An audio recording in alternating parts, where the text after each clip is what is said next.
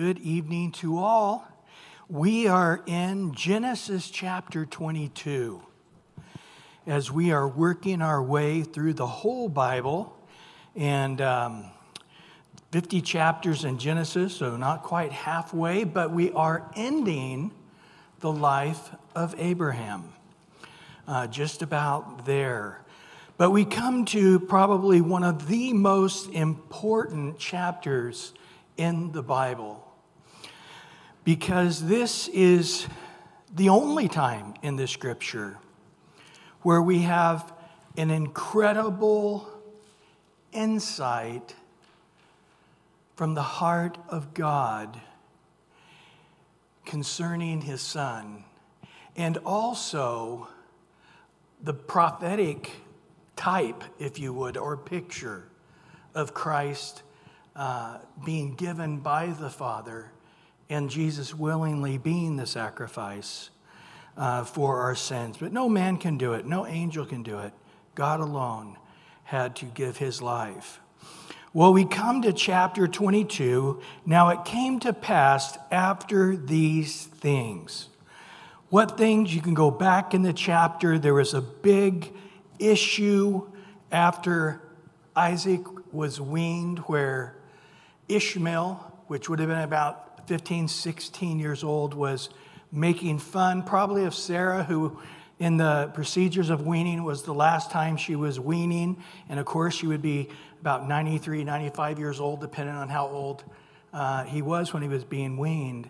So it would have been quite an extraordinary sight. I think Sarah breastfeeding was typically probably in the tent, away from people, because of the oddness of how it would have looked. But in this particular case, Sarah said, hey, there's no way the son of the bondwoman should be raised up with my son Isaac. And it grieved Abraham.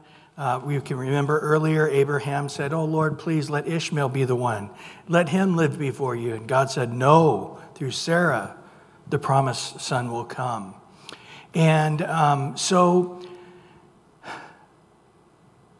Abraham obeyed God and sent Ishmael away.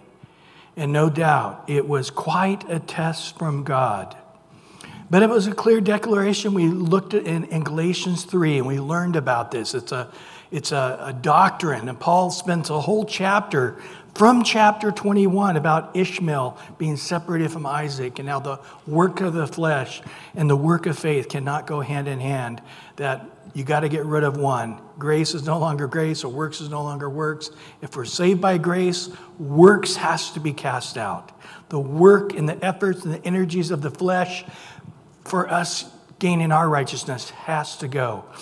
But either way, with Abraham, he loved Ishmael greatly, and allowing the wife, the Lord said, listen to her and send out Hagar and Ishmael.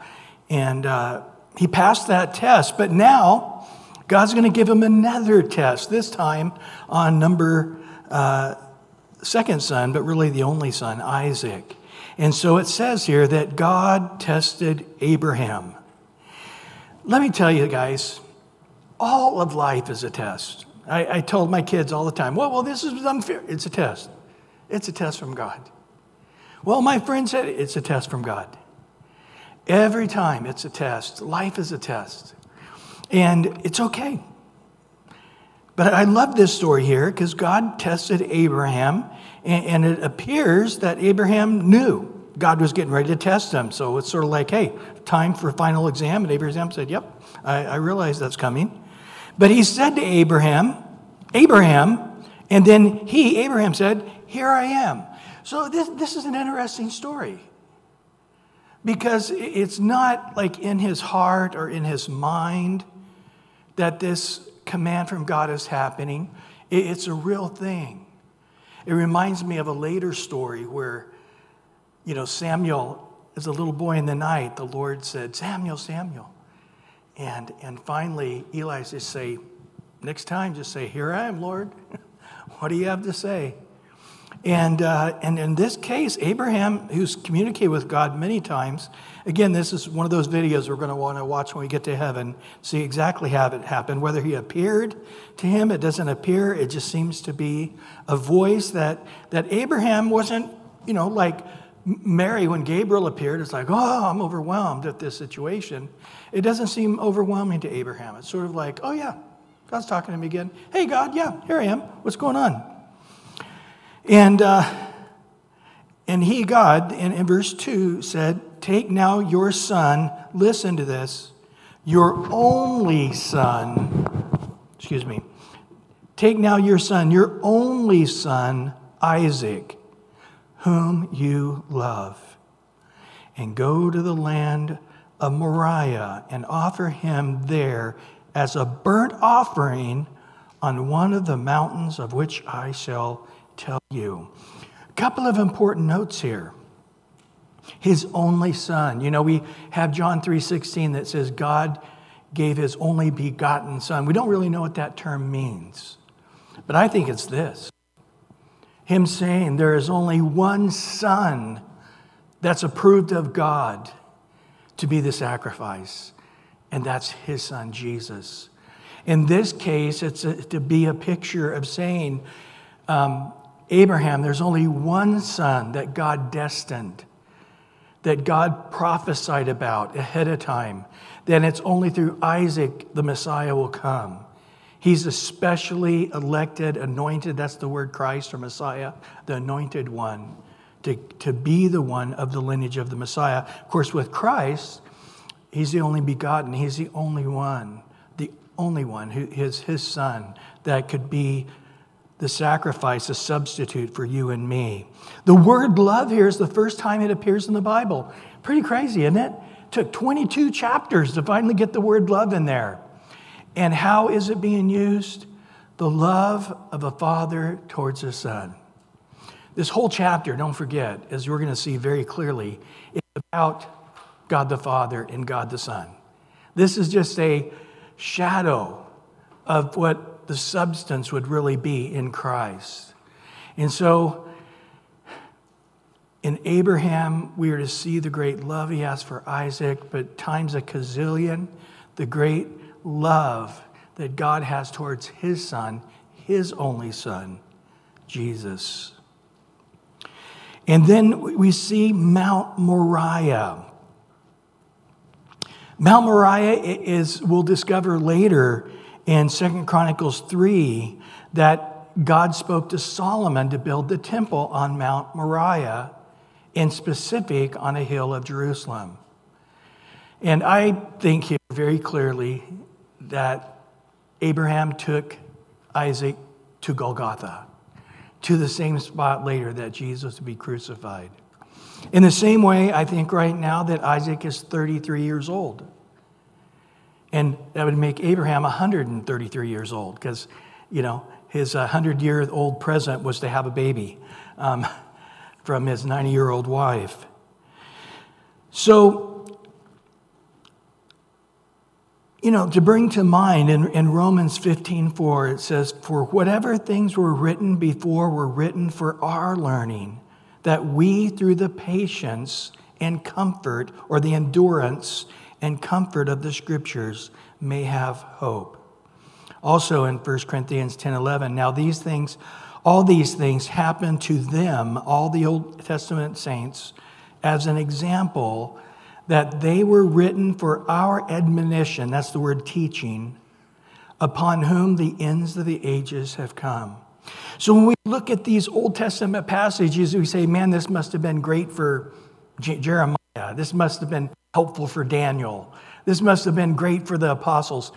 But God is telling us here in Romans and 1 Corinthians that all the Bible is most of all for those who would be at the end of the age, before the rapture of the church, which is happening very, very soon.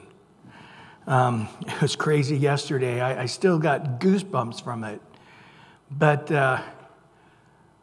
one of the UN guys was speaking, and he says, NATO needs to just become a giant military force in the world. And I thought, wow, the Roman Empire being renewed when the EU came together. But now he is saying that Europe needs to link. All of Europe needs to link and become a military force. This is exactly what the Bible says. And from that union, the Antichrist will come up out of one of the insignificant smaller countries. He'll take out 3 other countries, and then he will be the Antichrist. So, things have already been set up to happen very quickly. And statements like that, just red flags go up. We are near. This is the first time the word Moriah is being used. And then it's clearly a burnt offering. A burnt offering is a sin offering. There's all kinds of offerings, peace offerings and fellowship offerings. And a lot of those, the meat would be barbecued, and you would eat it with the priest in fellowship with God. And then part of it, the priest would take home to his family.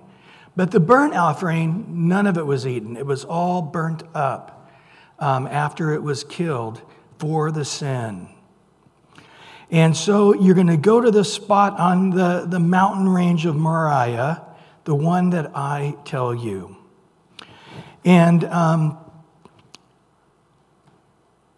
Abraham rose early in the morning, saddled his donkey, took 2 of his young men with him, Isaac his son. He split the wood for the burnt offering, arose and went to the place of which God had told him. So, once again, we have seen in Abraham's life this immediate obedience. I used to tell my kids, slow obedience is no obedience.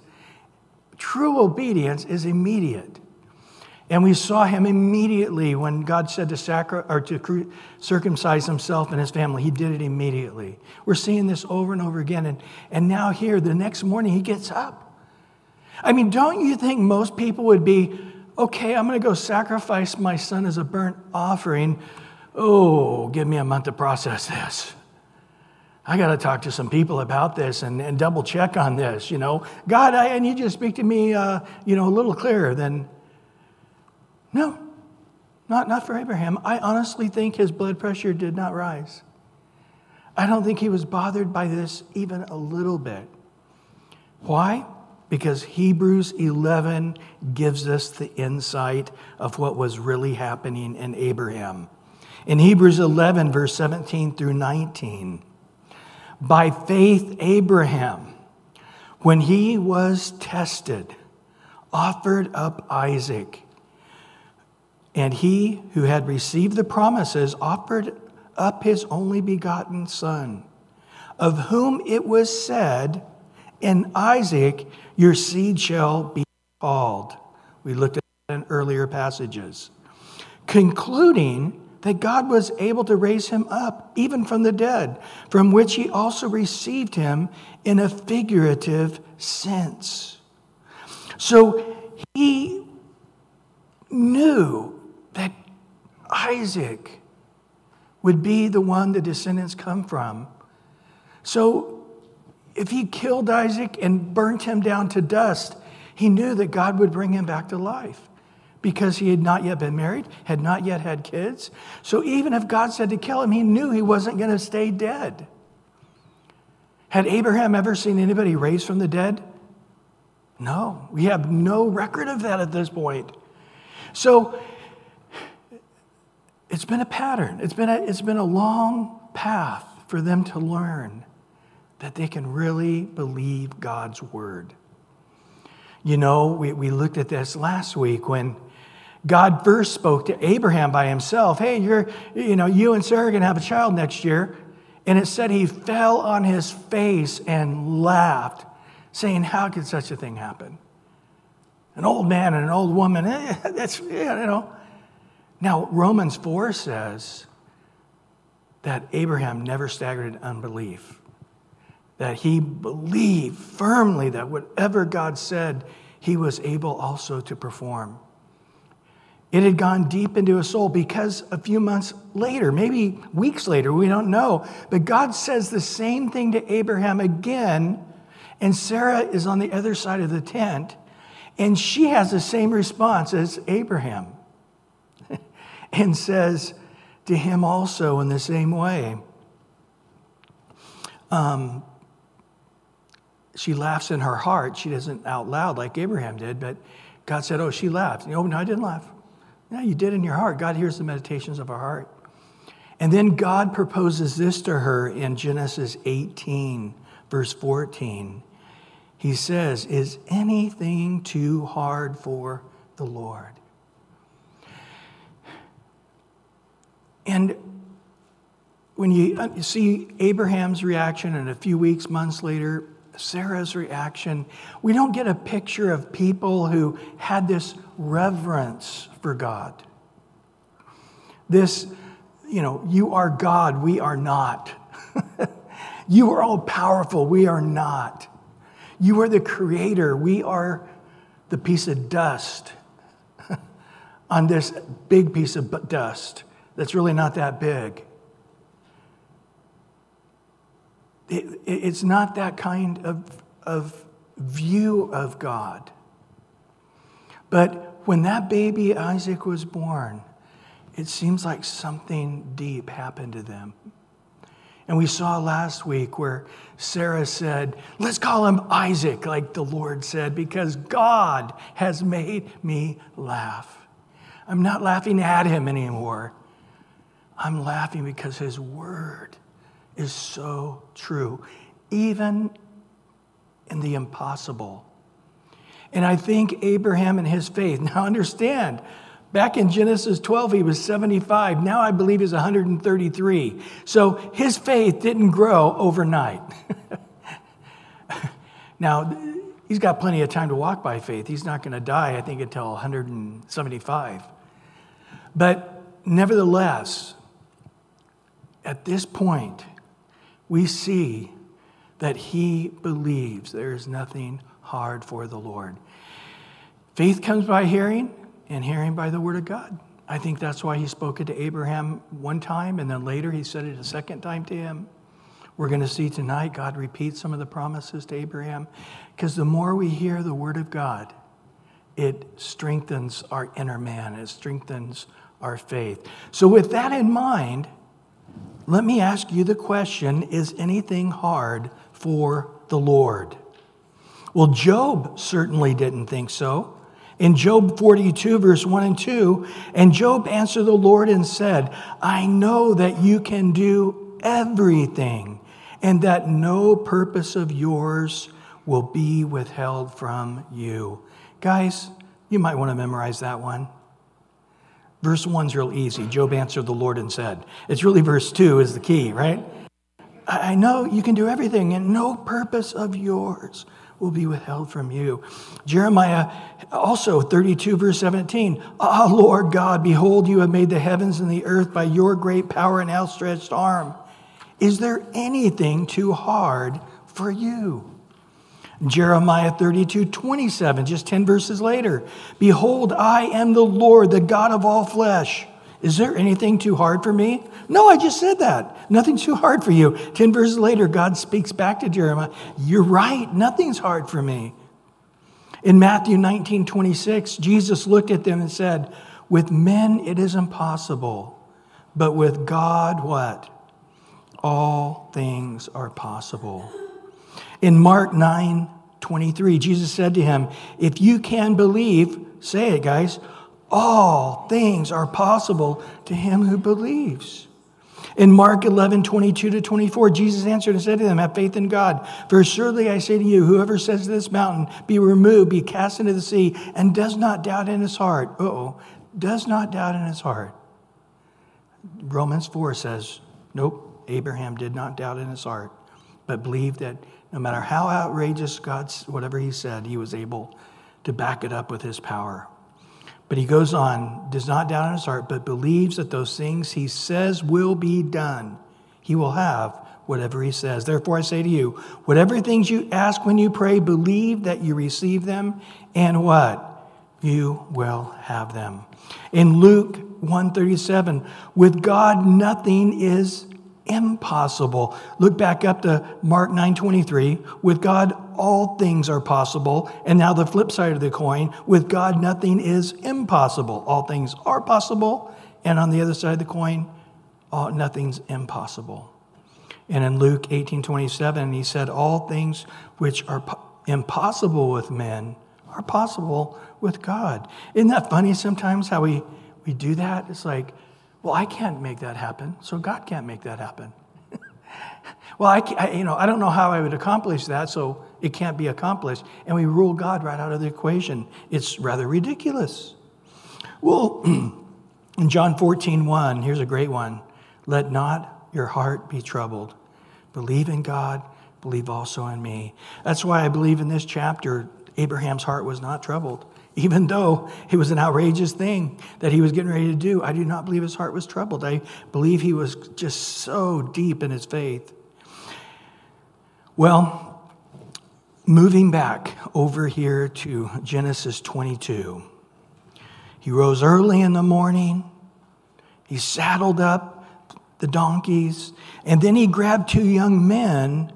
But this wasn't until after he had split the wood for the burnt offering.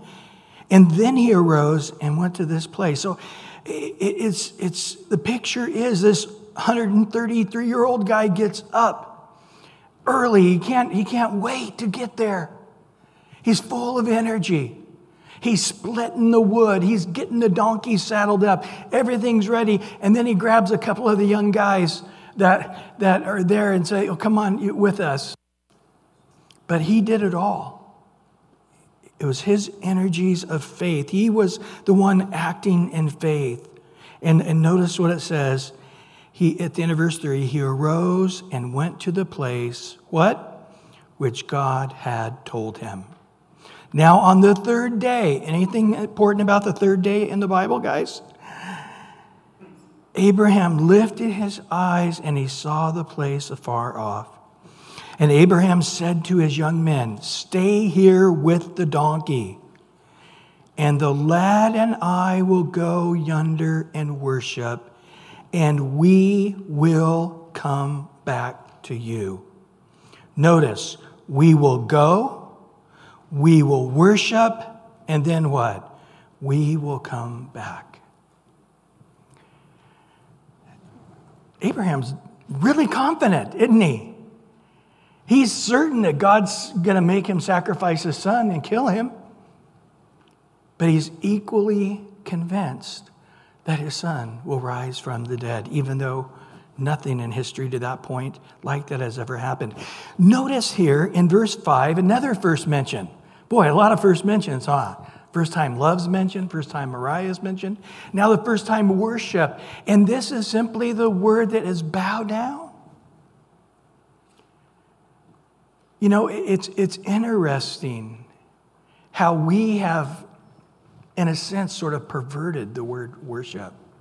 We even say worship is, and immediately you think, oh, we're singing. No. Worship is putting God first and forgetting about yourself and honoring him. Every time you do that, you get up early and pray. You are putting God first, not putting yourself first, honoring God when you really want to honor your flesh. When you go to church, it's a big deal. It's hard to do these days, especially with 1,000 other ways of going to church without going to church. Praying, boy, that's a big one. Reading the Bible. It's another, if you notice, if it's something you love, you don't have to crucify your flesh to do it. If you love fishing, and somebody says, we got to go 4 o'clock in the morning to get out there and, get everything ready, so we're ready to, it's like 4 o'clock, great. Man, guy's up at 3 in the morning, he's full of energy, making the coffee, he's excited, and, got his clothes all laid out, and okay, hey, we're going to have a prayer meeting at 4 in the morning on Saturday. Oh my God, you got to be, who in the world would do that? We can see quickly that our flesh, if it's watch TV, can do it. If it's read the Bible, this is so hard. Every time you do it, it's worship. So think about this. What was Abraham thinking about when he said, me and the lad are going to go worship? The first time the Bible is used in worship, it wasn't, we're going to go songs and dance around and we're going to have this lovely worship service. That wasn't the case, was it? The word worship does not mean that whatsoever. It meant we're going to go up that hill and I'm going to kill my son and my son's going to die. And then I'm going to give him to God as a burnt sacrifice. That's what he meant when he said we're going to go worship. We really need to recalculate the concept of worship and say singing is singing and quit calling it worship. And then to say, yes, we need to worship our God with all our heart, mind, soul, and strength. We need to worship seeking him first. And in every act of worship, it's death to ourselves. Because we're in a sinful body, it means nothing. It always has to require the death, right? We pray, death to ourselves. We come to church, death to ourselves. We read the Bible, death to ourselves. We share the Lord with somebody, death to ourselves. And in essence, he's saying we're going up there to die. And I'll have to tell you, I think Abraham would have much rather heard Abraham and go offer yourself as a sacrifice. Oh, that's much easier. But to take his son, who's going to trust him, whom he loves, he knows the nature of his son, will obey his dad no matter what, that would be much, much harder worship. But that was the worship that God required, and that was the worship Abraham was willing to give. We're going to go, we're going to worship, and we're going to come back to you. Verse 6, so Abraham took the wood and the burnt offering, and notice this picture here. He laid it on Isaac, his son. Can you see what a picture this is? When Jesus left the jail and he walked the Via Dolorosa, the way to Golgotha, they put on these guys what was called the patibulum. It was the horizontal part of the wood and made them carry it. And Jesus would have been carrying the wood on his back as he headed to Moriah. And so was Isaac. What a picture is there. And he took the fire in his hand and a knife, and the two of them went together. But Isaac spoke to Abraham his father and said, "My father." And he said, "Here I am, my son." And he said, "Look, the fire, the wood, but where is the lamb for a burnt offering?" Verse 8, Abraham said, "My son, God will provide himself the lamb of the burnt offering," for the two of them went together. Now notice there, I skipped the word "for." God provide for himself a lamb. In the King James, it does not add the word "for." The word "for" is not there in the text. I got it marked out in my Bible with the big line through it. It literally is saying God will provide himself as the lamb for the sin offering, the burnt offering. This is clearly a prophecy of Jesus becoming the lamb. This is why John Baptist in John 1:29 said, John saw Jesus coming towards him in John 1:29, and he said, "Behold what? The Lamb of God who takes away the sin of the world." God will provide himself a lamb for the burnt offering or the sin offering. We get into Leviticus, we're going to see it's called the same exact thing. Sometimes referred to as a burnt offering, sometimes referred to as sin offering. And so the two of them went together, and they came to the place of which God had told him. And Abraham built an altar there, placed the wood in order. He bound Isaac. Now, do you think this 33-year-old guy could have taken down his 133-year-old dad? Yeah, I mean, I just don't think this would happen if there was any resistance whatsoever. I believe there was no resistance. He bound Isaac, his son, and he laid him on the altar. Again, it makes it clear, upon the wood. It makes it clear. It could have just stopped there and said, laid him on the altar. We know already that the wood was already laid there, right? But he makes it clear, upon the wood. Again, Jesus would have dropped that patibulum on the ground. And the Roman soldier would have taken it and hooked it on to the vertical part of the cross. And then Jesus would have been laid on the wood as they put the nails in his hands and into his feet. Boy, oh boy.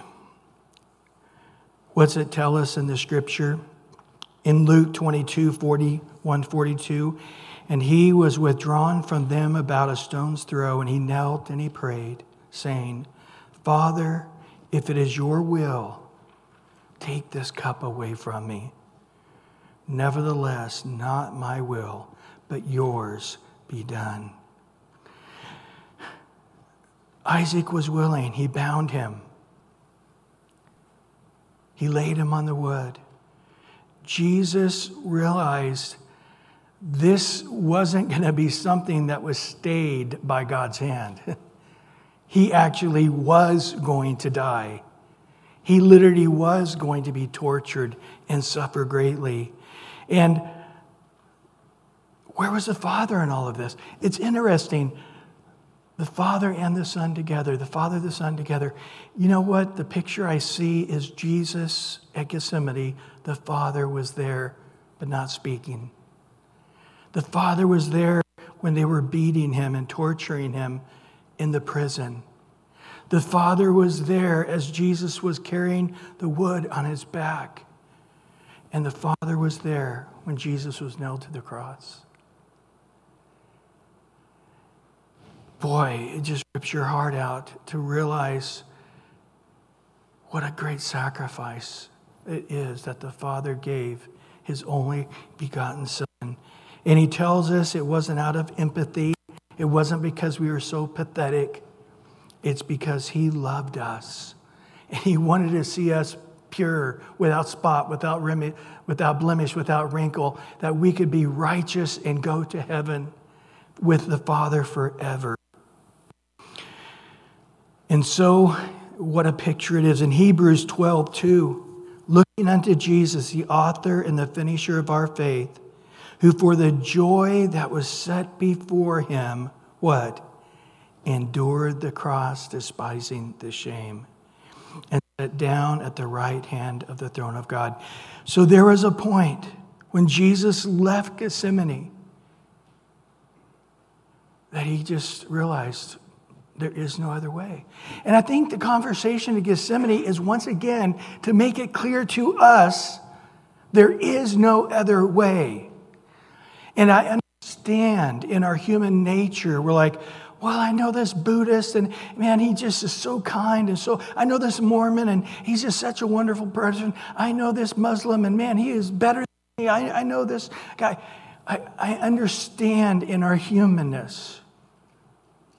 But let me tell you, if there is another way, it makes the Father an evil person to have his Son tortured and died. When Jesus raised from the dead, scars in his body for all of eternity, and the Father says, all right, Jesus, you're the 675th way that men can go to heaven now.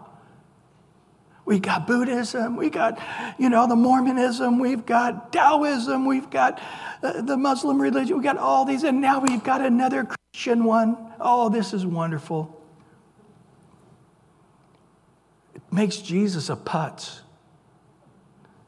because he went through it believing that there was no other way that men could be saved.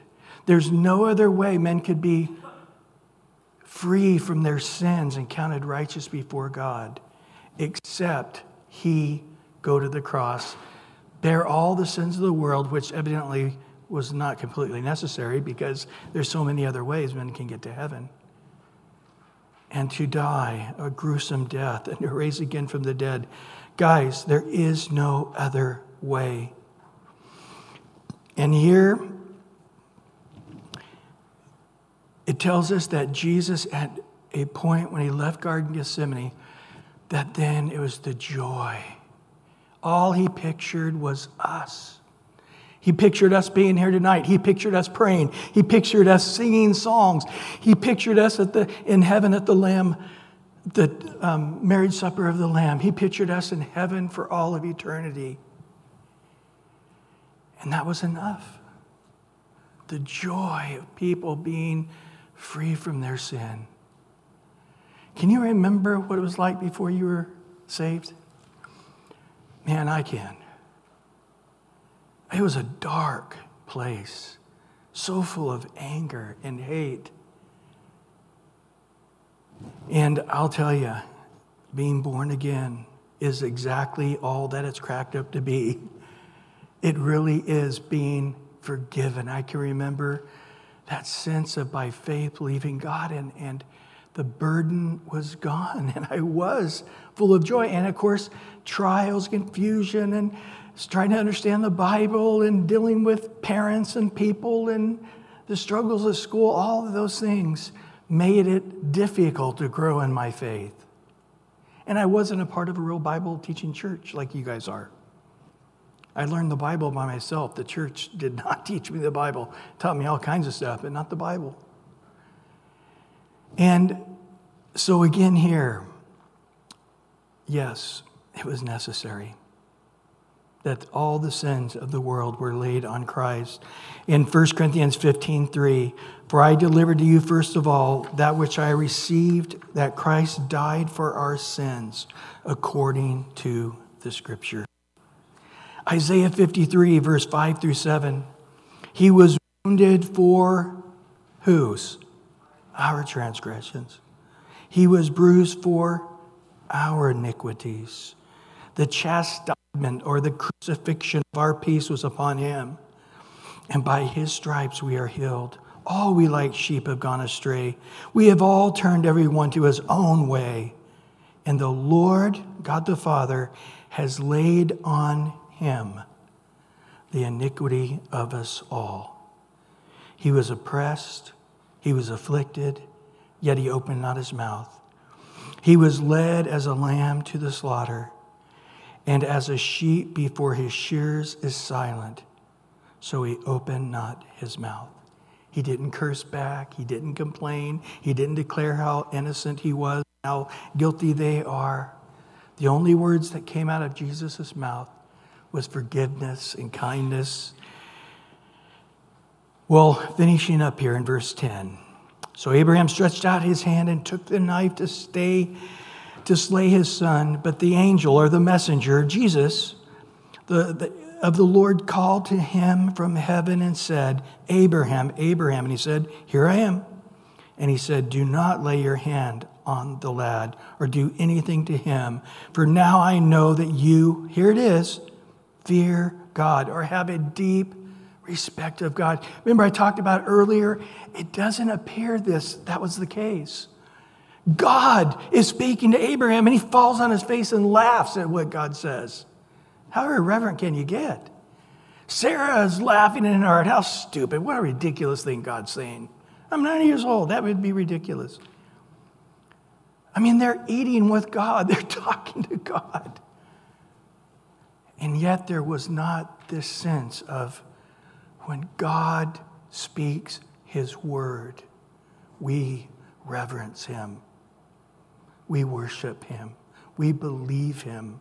We trust in him. And anything less is sin. But at this point we see as human beings, God already knew it was in the heart of Abraham, but we get to see this deep, for the first time really, this deep respect and honoring of God. And boy, did Abraham honor God. Did he not? Do not lay your hand on the lad or do anything to him, for I know that you fear me, have a great respect and honor of me, since you have not withheld your son, your only son. Hebrews 11 says, your only begotten son, from me. And Abraham lifted his eyes and looked, and there behind him was a ram caught in the thicket by its horns. What happened here, guys? God provided a substitute for these guys. What did Jesus do on the cross? He provided a substitute for our sins, his son Jesus. So there's a substitute. There's the horns caught, a very unusual thing. And Abraham went and took the ram and offered it up for a burnt offering instead of his son. And Abraham called the name of the place Yahweh, or Jehovah, right? I guess the old King James says Jehovah, but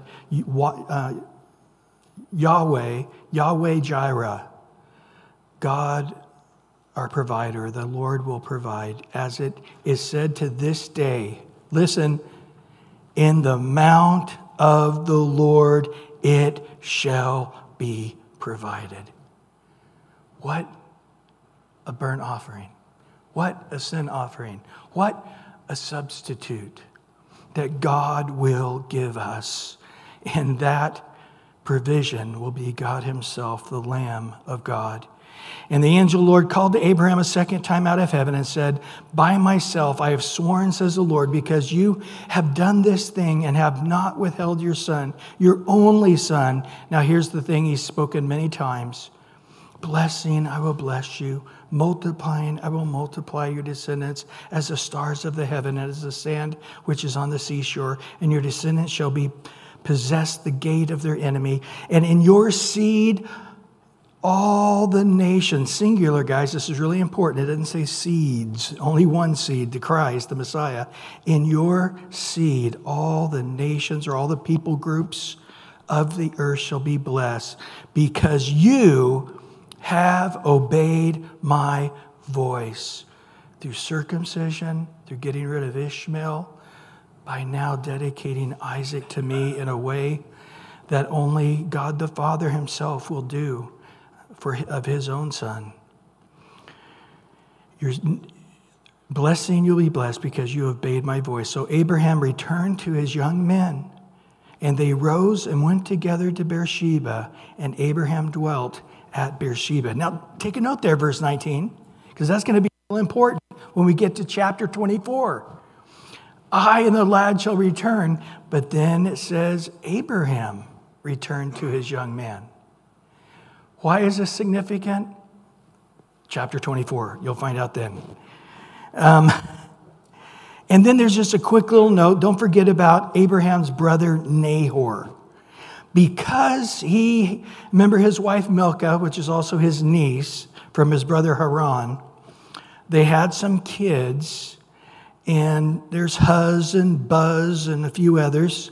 And what's important, though, is that they had a daughter named Rebekah. Why is that important? We're going to find out in chapter 24. So these last couple of verses here, verse 19 all the way to the end, is setting us up for chapter 24. And many of you are flipping into chapter 24 to go, what is over there? We don't see Isaac again after Mount Moriah until he is meeting his bride. The next time we'll see Isaac, he is accepting his bride. Any significance there, guys? After Jesus rose again, the next time we'll see him is when the bride is caught up to be with him in the air. And he also had some concubines, which means he was wealthy, and he was similar to Abraham, who had concubines with kids. So it's sort of a family practice, historical facts, but not significant to the story other than Rebekah. Well, guys, thank you, Lord. Thank you, Lord. Wow, we worship. We worship. We hear your word, and it goes deep into our own soul. We hear your word, and we realize, yes, Lord, me too. I want to have that faith as Abraham did. Lord, when you call me to worship, which means to be willing to sacrifice it all, die to it all, trust you even unto death, we would worship. I think of how many tens of thousands, hundreds of thousands of Christians have been burned to the stake, beaten to death, died by the sword, died by the saw, died in the glass. All of these things, Lord, and that they worshiped unto death. Lord, let us now, even though we may not be challenged to be physically put in prison or dying, that's next year, but yet this year, Lord, here we are. Lord, help us to go unto you and to worship you. Death to ourselves, that there might be life in others. That we would carry about in our bodies the death of Christ, that the life of Christ would be in others. So then death is working in me, Paul says, that life would be in you. Lord, let us live that life of worship, bowing down and saying, your word is always true, and we will live by it. Your ways are always true, and we will deny ourselves and take up the cross to do it. Thank you for strengthening our faith this evening.